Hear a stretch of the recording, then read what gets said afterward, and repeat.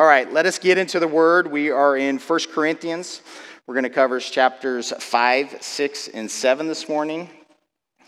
Just as last week, the first 4 chapters were focused on one subject matter. These 3 chapters also kind of fit into a block, so we'll churn through a lot of material this morning. But before we read, before we teach, before we listen to His voice, let's go to God in prayer again. So, Father, we come running to You in boldness. We come to You, Jesus, to sit at Your feet and to listen. We lay aside all of our work, all of our responsibilities, all of our pressures, those things, Lord, that You've given to us to do in Your name and for Your name's sake alone. We just come in here, Lord, to sit. We want to see You, Jesus. We want to hear Your voice. We want to know You. We want to understand You. We want to live for You. We want to be changed and transformed by You. So we give You thanks for this place. We give You thanks for this time, this moment, that Your will be done. It's in Jesus' name we pray. Amen.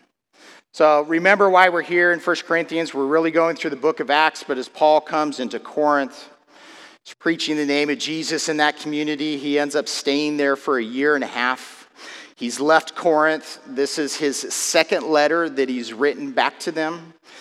In the first 6 chapters, he is addressing things that he has heard about their conduct, about their behavior. And then in the rest of the letter, he is addressing topics that they have written to him about, that they have questions.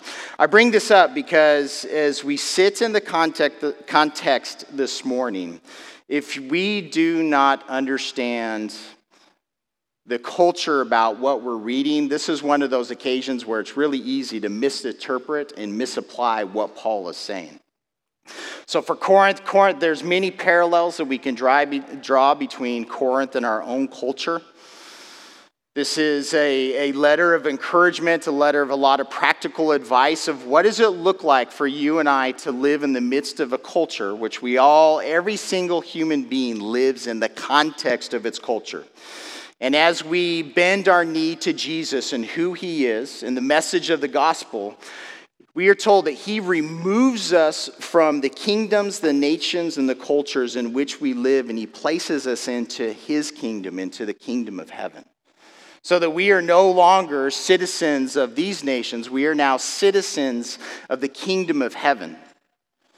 And that's important because often regardless of what time, what place, what season, what government structure, the church that is in the midst of that community is living in the midst of all those pressures of that culture. So Corinth is living in the midst of its cultural pressures. We live in the midst of our cultural pressures.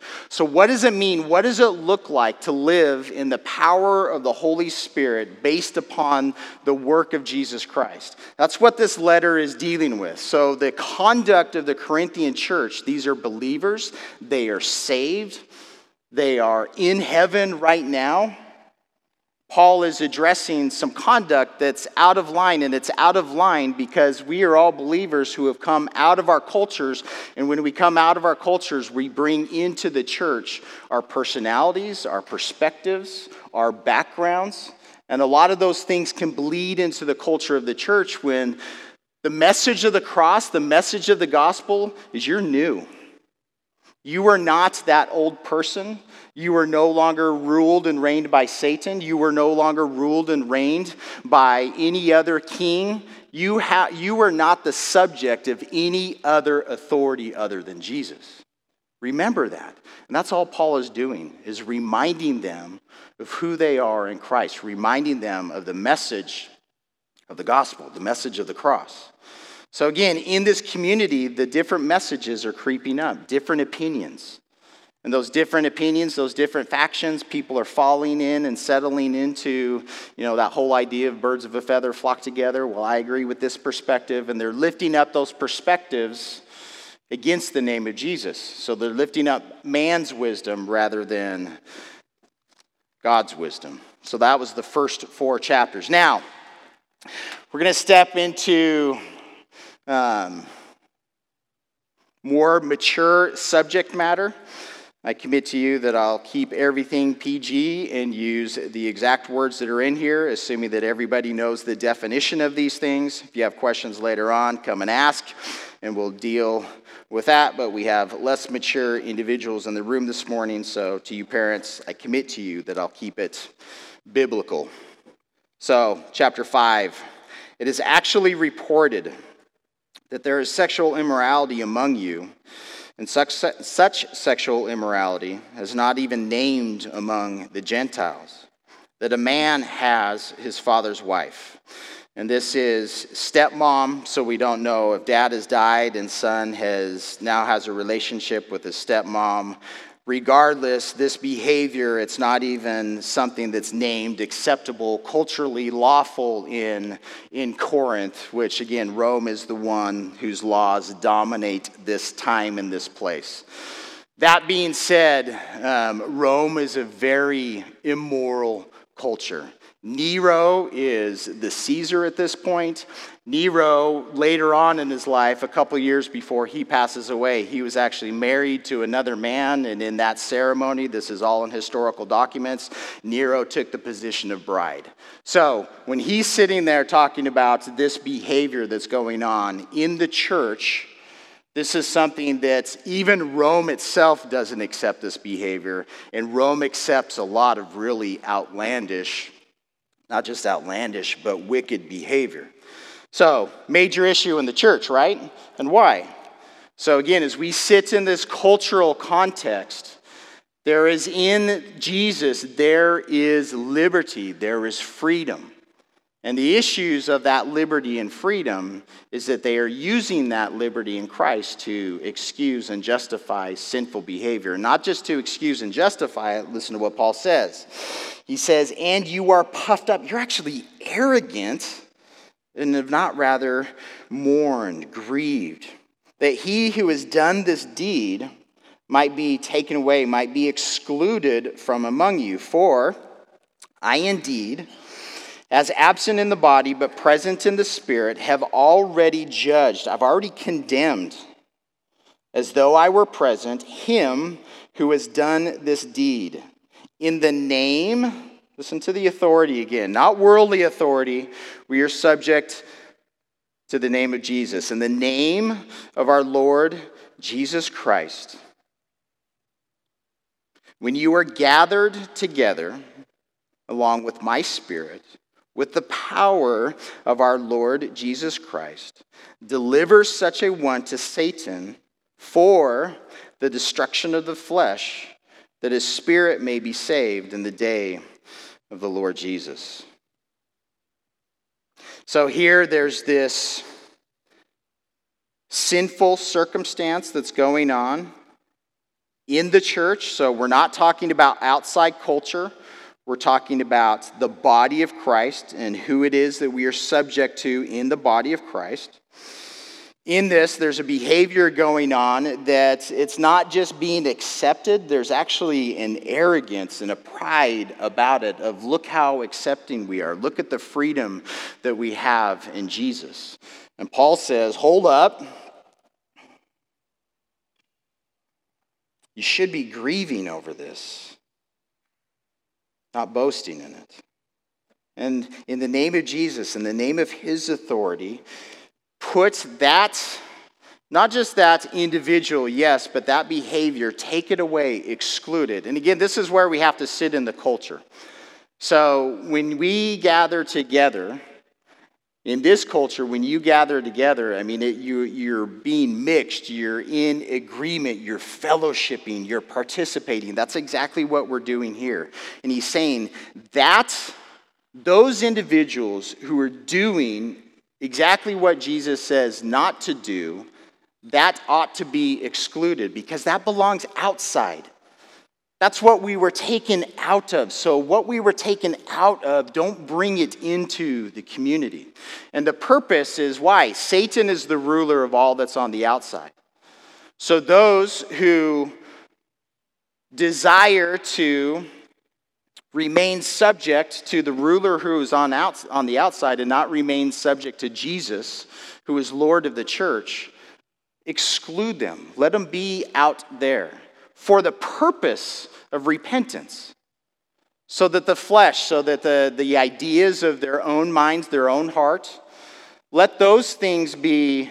And again, in this context is, if one of you was having a sin issue, regardless of what it is, and the church comes and you're not repentant, and we ask you, we don't want you here to attend and participate in fellowship any longer because you're bending the knee to somebody on the outside. You're not bending the knee to the Lord. Some individuals are going to shake the fist and say, whatever, forget you, I'm going to go find a church that's in agreement with me. Or the heart here is that individual would live in shame. And that shame, that guilt, that it would be that prodigal individual that wakes up in the pigsty and says, I need to return. I need to be cleansed. That's the purpose of turning somebody on the outside for the destruction of the flesh, so that ultimately the individual would be saved, that there would be repentance and restoration is what the heart of this passage is. Now, if you look at 2 Corinthians chapter 2, this individual that Paul is addressing here, the church did what Paul asked them to do. They put this man outside the church. But Paul had to write the church and say, enough is enough. The man is repentant. Restore him back into fellowship. Again, this to me, it's a beautiful testimony of the gospel. There is no sin so great that we cannot repent from, turn away from, and come to Jesus for cleansing. And not just as an individual, but as a community. There is no sin that any one of you could do against the Lord and against this body where if you demonstrated genuine repentance to Jesus, that you should not be fully restored into the community. That's what forgiveness is. Lord, how often shall my brother sin against me? And I forgive him 7 times? No. 7 times. Keep forgiving. Constant. Beautiful testimony of the message of the cross. Verse 6, your glorying is not good. Your boasting is not good. Do you not know that a little leaven leavens the whole lump? Therefore purge, clean out the old leaven, that you may be a new lump. Since you truly are unleavened. For indeed Christ, our Passover, was sacrificed for us. Therefore, let us keep the feast, not with old leaven, but with the leaven, nor with the leaven of malice and wickedness, but with the unleavened bread of sincerity and truth. And that's what I named just this morning's message, just overall context. We are a new lump. A little leaven leavens the whole lump. The idea of leaven, it's yeast and bread. It is that which causes the bread to rise. And the imagery that we have here, something that is rising and swelling, it's that arrogance. It's being puffed up. Christ being our Passover, the Passover feast in Exodus 12, and leading into the Feast of Unleavened Bread, all of the leaven was to be removed from the household. Again, all the imagery that's going on there, but this old nature, the old man, the old woman, the old behaviors, the old system to which we were called out of, that stuff, that will permeate through the entire body. And the idea is that we are already unleavened in Christ. All of us. Even this man that needs to be turned out. As a believer, he is unleavened. But he's practicing the old things, and those old things need to be dealt with. The Holy Spirit needs to deal with those things. The community needs to deal with those things. But this reality, you already are a new lump of dough. Unleavened. Free from sin. Permeated by Jesus and his nature and his character. Not with this leaven, the words there for malice and wickedness. 2 different words in the Greek for evil. The first one, malice, is dealing with evil, just evil in general. The second one, wickedness. It's that evil that's not satisfied with its own evil, but wants to bring everybody into its evil with it. Wants to take down everybody else. That would be that ultimate definition of who Satan is as the adversary. sincerity and truth being the contrast to that. I wrote to you, verse 9, in my epistle. So here's a letter that we don't know about. The Lord did not preserve it. But the first letter that he wrote to Corinthians, he wrote to them in the epistle not to keep company, not to mingle, not to mix together with sexually immoral people. And he's given some clarity here. Yet, I didn't mean with the sexually immoral people of this world, or with the covetous, the greedies, or with the extortioners, those who are grasping and robbing and taking, or with idolaters, since you would have need to go out of the world. But now I have written to you not to keep company, not to mix together, not to fellowship with anyone named, titled a brother or sister who is sexually immoral or covetous or an idolater or a reviler or a drunkard or an extortioner, not even to eat with such a person. And lots of the cultural imagery that's going on here. For what do I have to do with judging those who are outside? Do you not judge those who are inside? But those who are outside, God judges. Therefore, put away from yourselves the evil person. Again, just this reality of he has called us in him to be salt and light to the world. We are supposed to be out in this world interacting with the sexually immoral, the drunkards, the extortioners, every sin, every vice that you can list. We are there to be salt and light with the message of the cross so that people can hear, and that as they hear, they're going to be convicted by the Lord and they're going to bend the knee and respond to Jesus. We are supposed to be out there, but that's the outside. So when the message of the cross is proclaimed on the outside and somebody believes, they're no longer on the outside, they're on the inside. They have a new heart. They're a new lump. It's a new culture. It's a new king. It's all about Jesus, period. So when it comes to this community, who has the right? Who has the authority? Who has the power? It's Jesus. We subject ourselves to him. And as we are on the inside, all of us together bend the knee to Jesus. And this is how and why we become of the same mind. We are of one mind. We are of one spirit. We have one Lord. There is one gospel. There is one baptism. We are to be here in unity. So as we are together in unity, somebody who is identifying their life, and again, this isn't just stumbling in sin or stumbling with things in life. This is somebody who is stuck in this and okay in this. And I have the liberty to do this. That's the heart that we're talking about. As we have those one-on-one conversations and somebody wants to stick to that, don't mix with them. Don't mingle with them. Let the Lord deal with them. Let the world deal with them. Let them be convicted by their sin until they repent. And in that repentance, Jesus will restore them. And the church will be there with open arms and love. Chapter 6. Now another issue that's going on. You were so bold. Dare any of you having a legal matter against another, go to law. Literally, this is going to be judged. Do you go to be judged before the unrighteous and not before the saints? So, again, this is a cultural thing. This is different than how we process in our own culture, but this is dealing with civil matters, not criminal matters, because again, the government of Rome, the government of Corinth, Romans 13 tells us that God has given governments to deal with criminal behavior here. These are civil issues, civil conflicts. And Paul is bringing up that he's heard that they are going, the legal issues, the civil matters, they're going outside the church to unrighteous individuals to look for their judgment rather than, can't the church deal with these things?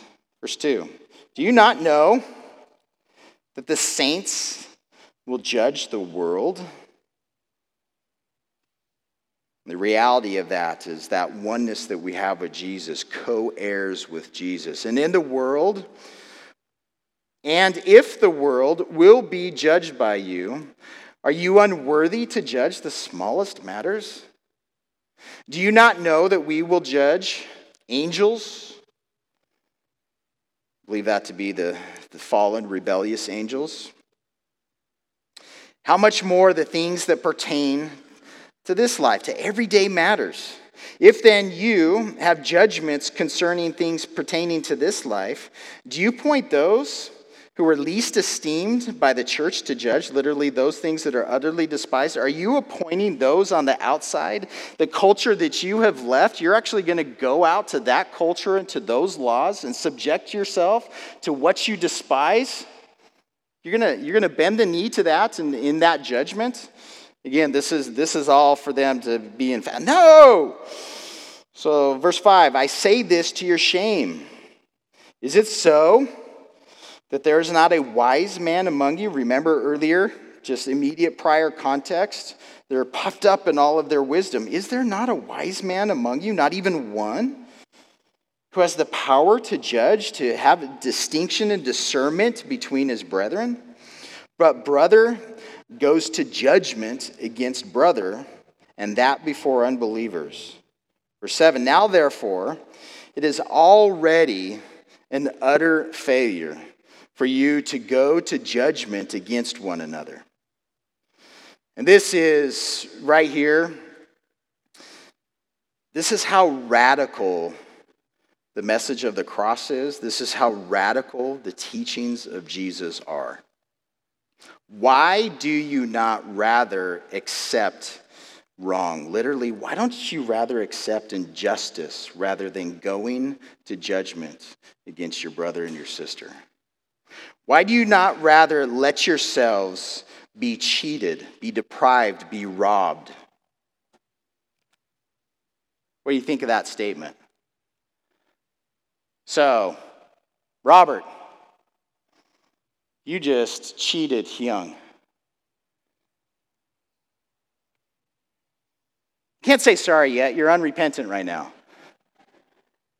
But this is the context. Robert, some business dealing, has cheated Hyung.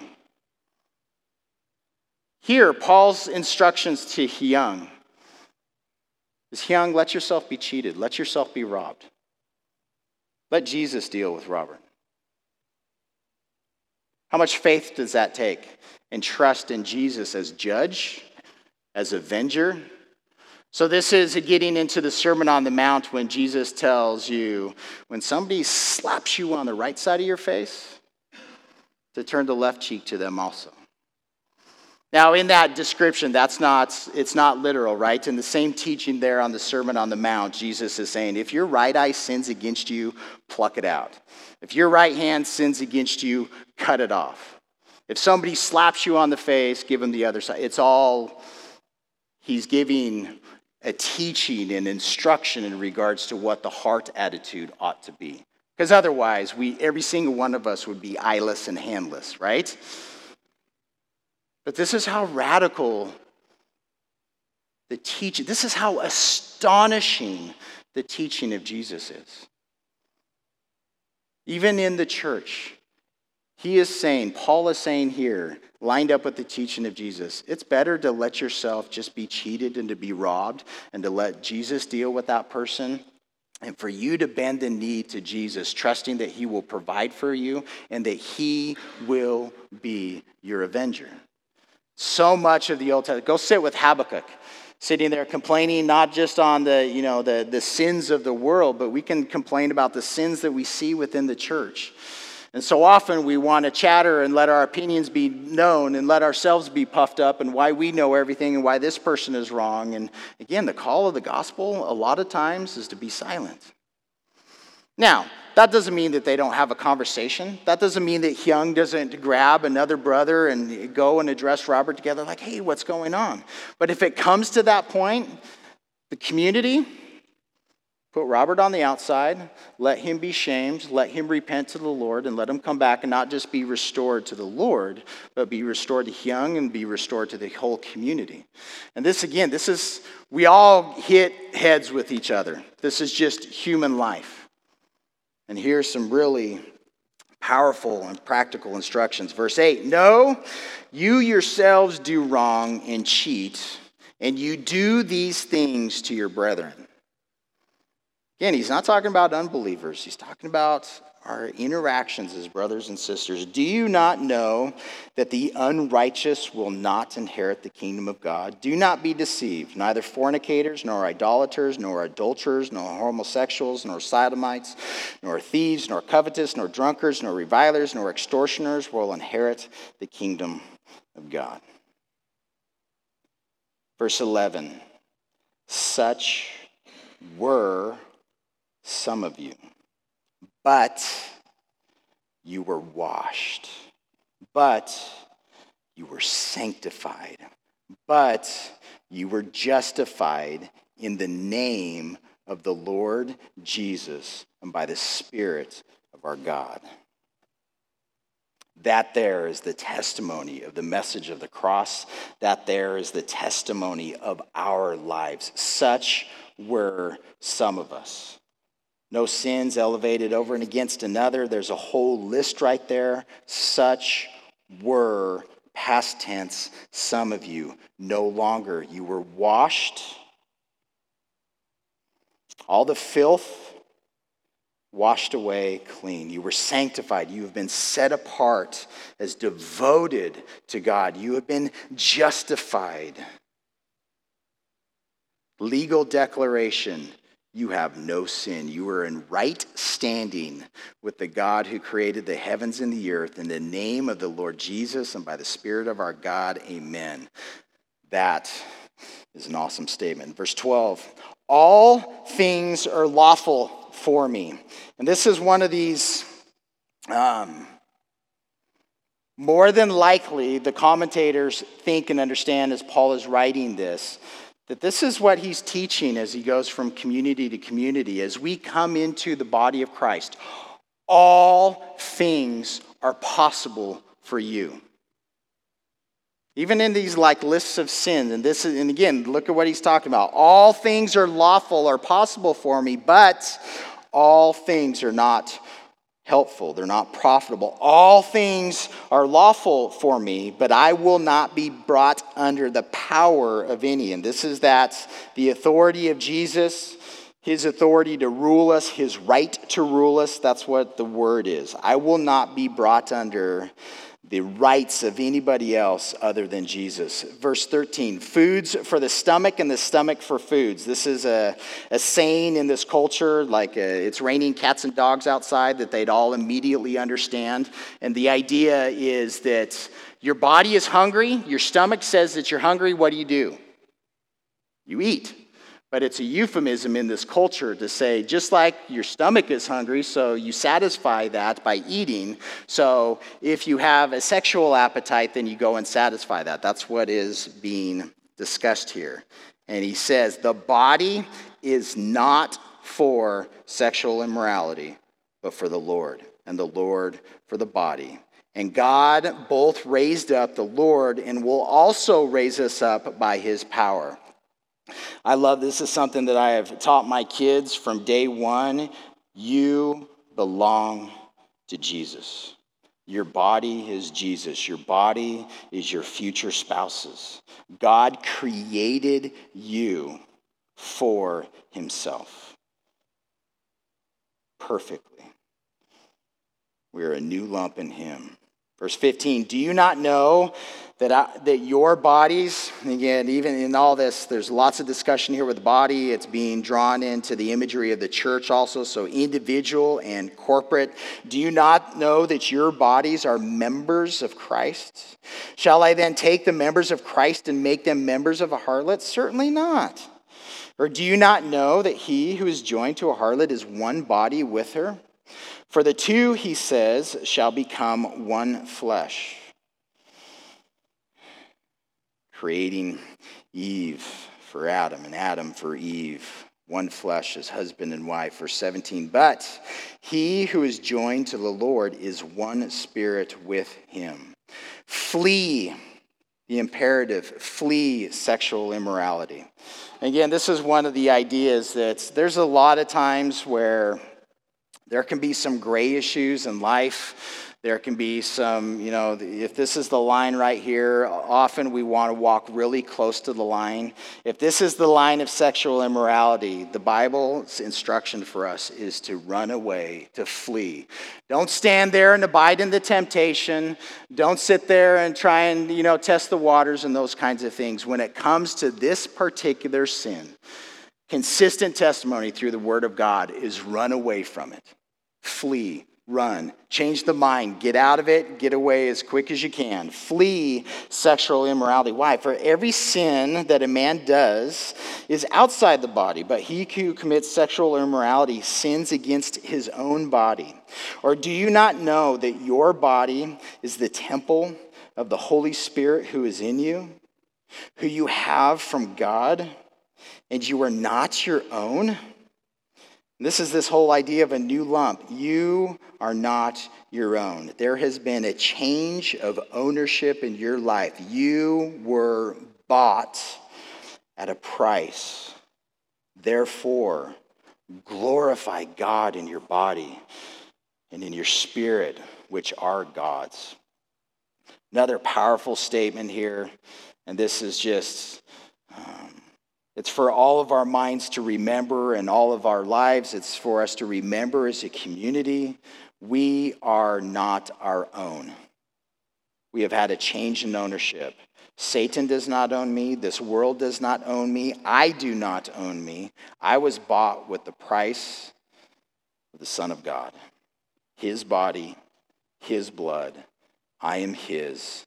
He is mine. Therefore, glorify God in your body and in your spirit, which are God's. Now, chapter 7, he's shifting away from conduct into questions that they directly asked him. Now, concerning the things that you wrote to me. This is what they said. So where he was saying, all things are lawful for me, all things are possible for me. This is a very libertine slogan, now a very ascetic slogan. It is good for a man not to touch a woman. So this is quoting from their letter. So the Corinthians in the church, as they are lifting up the wisdom of different teachers, there are teachers in their community that are saying it is good for a man not to touch a woman. Now, this isn't just single people and saying not getting married. They're also talking about married people. Because in this teaching, there's something holy about abstaining from all sexual behavior. So there's those in this community that are saying that it's good for husbands and wives not to touch each other. Nevertheless, because of sexual immorality, let each man have his own wife. Let each woman have her own husband. Let the husband render to his wife the affection due her, favor, goodwill. And likewise, also the wife to her husband. The wife does not have authority, right, over her own body. The husband does. And likewise, the husband does not have authority over his own body, but the wife does. It's mutual relationship in marriage. Do not deprive, do not rob, do not cheat one another, except with consent for a time, that you may give yourselves to fasting and prayer and come together again so that Satan does not tempt you because of your lack of self-control. But I say this as a concession, with permission, not as a commandment, for I wish that all men were even as myself, stating being single. But each one has his own gift, his own grace gift from God, one in this matter and that, and another in that. But I say to the unmarried and to widows, it is good for them if they remain even as I. But if they cannot exercise self-control, let them marry, for it is better to marry than to burn with passion. So again, in this, he's dealing with and addressing a very direct question, a very direct teaching. There are those in the community saying that it's holy and it's good for a man not to touch a woman, whether this is before marriage or even in the midst of marriage. And as he's dealing with the message and the context of just sexual behavior in the community, singleness and abstinence go together. And marriage and sex go together. Marriage and abstinence do not go together unless for a time in mutual harmony and consent in the discussion between husband and wife and what they have going on, just like singleness and sex do not go together. So he's bringing clarity to the information that's being, again, taught in their community. Verse 10, I know I'm running through this fast, but it's a lot of information. Now, to the married, I command, so this is to married individuals where both husband and wife are believers. So the next question, what about married people? Not I, but the Lord. This is God's commands. A wife is not to depart from her husband, but even if she does depart, let her remain unmarried or be reconciled to her husband. And a husband is not to divorce his wife. And you all probably already know, or you can go sit in Jesus' direct teaching on the subject matter of divorce. Verse 12. But to the rest, I, not the Lord, say, if any brother has a wife who does not believe, so now you have an intermixed couple, and she is willing, she agrees to live with him, let him not divorce her. And a woman who has a husband who does not believe, if he is willing to live with her, let her not divorce him. And I love this. For the unbelieving husband is sanctified by the wife, and the unbelieving wife is sanctified by the husband. Otherwise, your children would be unclean, but now they are holy. But if the unbeliever departs, let him depart. A brother or sister is not under bondage in such cases. But, this is the emphasis here, God has called us, summoned us to peace. For how do you know, O wife, whether you will save your husband? Or how do you know, O husband, whether you will save your wife? And why I love this section is there is a difference between sanctification and salvation. So when he's saying that the unbelieving husband is sanctified by the believing wife, the idea is that the teaching in the church is you have a believing wife and an unbelieving husband, or vice versa. And there are some in the church that are saying it's good for the believer to leave. Get out of that marriage. Get out of that relationship. And Paul is saying no. Don't you know that the unbeliever does not defile the believer? I think that that's awesome. The world cannot defile us. Now, we just sat in earlier, a little leaven leavens the whole lump. We can let sin come in our lives and in the community, and it can permeate through the whole community.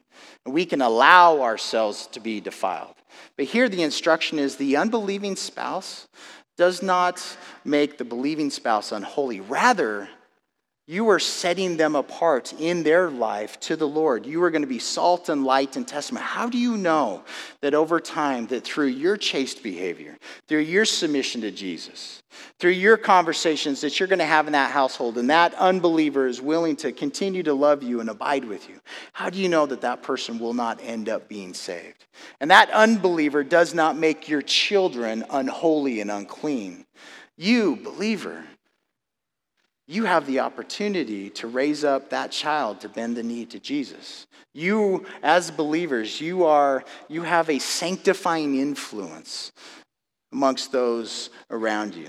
Our power in Jesus is greater than the defiling power of Satan. Can we all say amen to that? Because so often we as believers, we think that, the world is so evil and it's so dark and it's making me icky and I need to take a shower. No, it's the exact opposite. As we travel through this world, we are told that we are diffusing the fragrance of Christ. Now, to some, you reek like death. But to those who are listening, to those that the Holy Spirit is working on, the beautiful fragrance of Christ. Verse 17, but as God has distributed a portion to each one, as the Lord has called each one, so let him walk. And so I ordain in all the churches. I arranged all the churches in this same manner. Was anyone called while circumcised? Let him not become uncircumcised. Was anyone called while uncircumcised? Let him not be circumcised. Circumcision is nothing and uncircumcision is nothing, but keeping the commandments of God. You love Jesus, you're going to get to know Jesus, and you're going to keep his commandments through his power in your life. And again, this isn't keeping his commandments so that you can earn your own righteousness.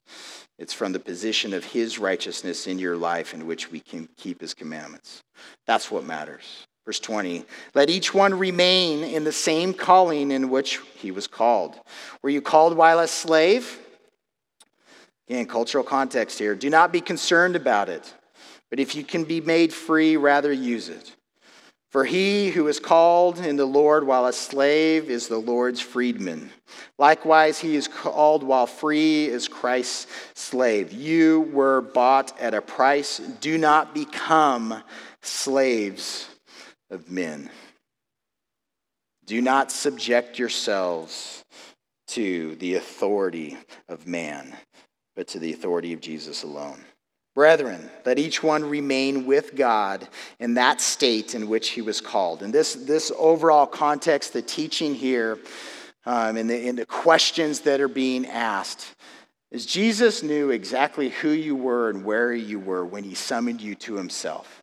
And as you bend the knee to Jesus, you are bending the knee to his sovereign authority of the circumstances of your life. And whatever that is, subject yourself to him, to his love, to his grace, to his power. This doesn't mean you subject yourself to the abuse of others and all these kinds of things. We don't want to misapply this. But this statement, its overarching emphasis is trust your life with Jesus. Whatever your context is, trust yourself to him. Now, concerning virgins, I have no commandment from the Lord, yet I give judgment. I give my opinion as one whom the Lord, in his mercy, has made trustworthy. I think, therefore, that it is good because of the present distress, the present necessity, that it is good for a man to remain as he is. Are you bound to a wife? Do not seek to be loose. Are you loosed from a wife? Do not seek a wife. But even if you do marry, you have not sinned. And if a virgin marries, she has not sinned. Nevertheless, such will have trouble, affliction in the flesh, but I would spare you. And all the married people say, Amen. There's not a single marriage in here that has not had affliction and trouble and distress. And he goes on. Verse 29, but this I say, brethren, the time is short. Time that we have is limited. Things are being wrapped up, is what the word says. So that from now on, even those who have wives should be as though they had none. And again, this is not ignore your spouses. This is having a total focus on Jesus. Those who weep as though they did not weep. Those who rejoice as though they did not rejoice. Those who buy as though they did not possess. And those who use this world as not misusing it. For the form of this world is passing away. Verse 32, but I want you to be without care. He who is unmarried cares for the things of the Lord and how he may please the Lord.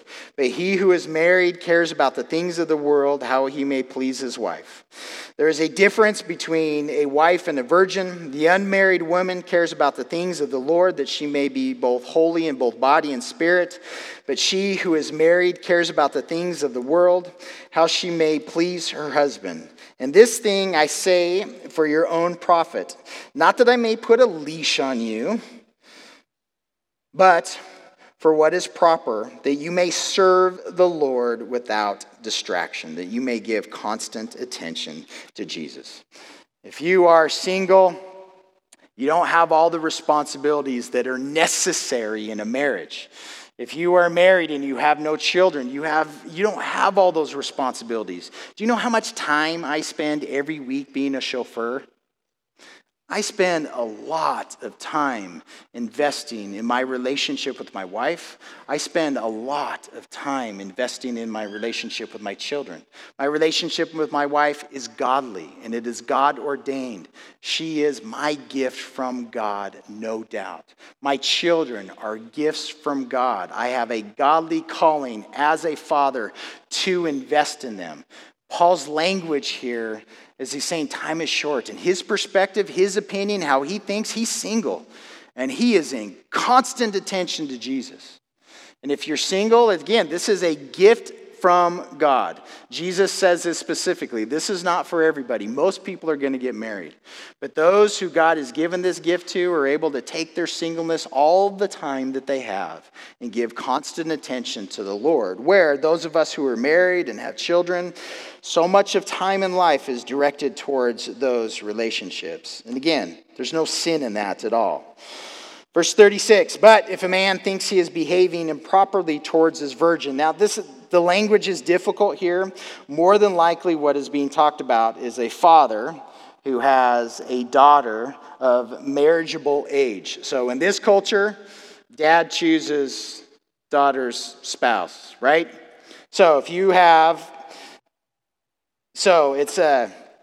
If a father thinks he is behaving improperly towards his daughter, she's past the flower of her youth, which means she's beyond the prime age of being married. And thus it must be, let him do what he wishes. Do what you desire. If you think, in the conversation of the household, she wants to get married, you want her to be married, do what you desire. You do not sin, let them marry. Nevertheless, he who stands steadfast in his heart, having no necessity, but has power over his own will, and is so determined in his heart that he will keep his virgin, does well. In other words, you're going to withhold your daughter from this marriage if this is what the Lord is directing you to do. And again, I don't think that this is just some sovereign authority of the father as patriarch in all of this. That kind of guy who just hands down the law to his family is always declared as a fool in the word of God.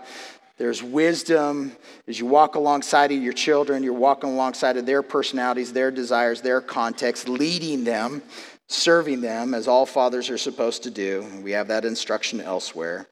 But if you are going to withhold this marriage, you do well. So then he who gives her in marriage does well, but he who does not give her in marriage does better. A wife is bound by the law as long as her husband lives. But if her husband dies, she is at liberty to be married to those to whom she wishes, only in the Lord. But she is happy, or she is blessed if she remains as she is, according to my judgment, according to my opinion, Paul says, and I think I also have the Spirit of God. And this is one of those sections where we can sit in the logic of the argument.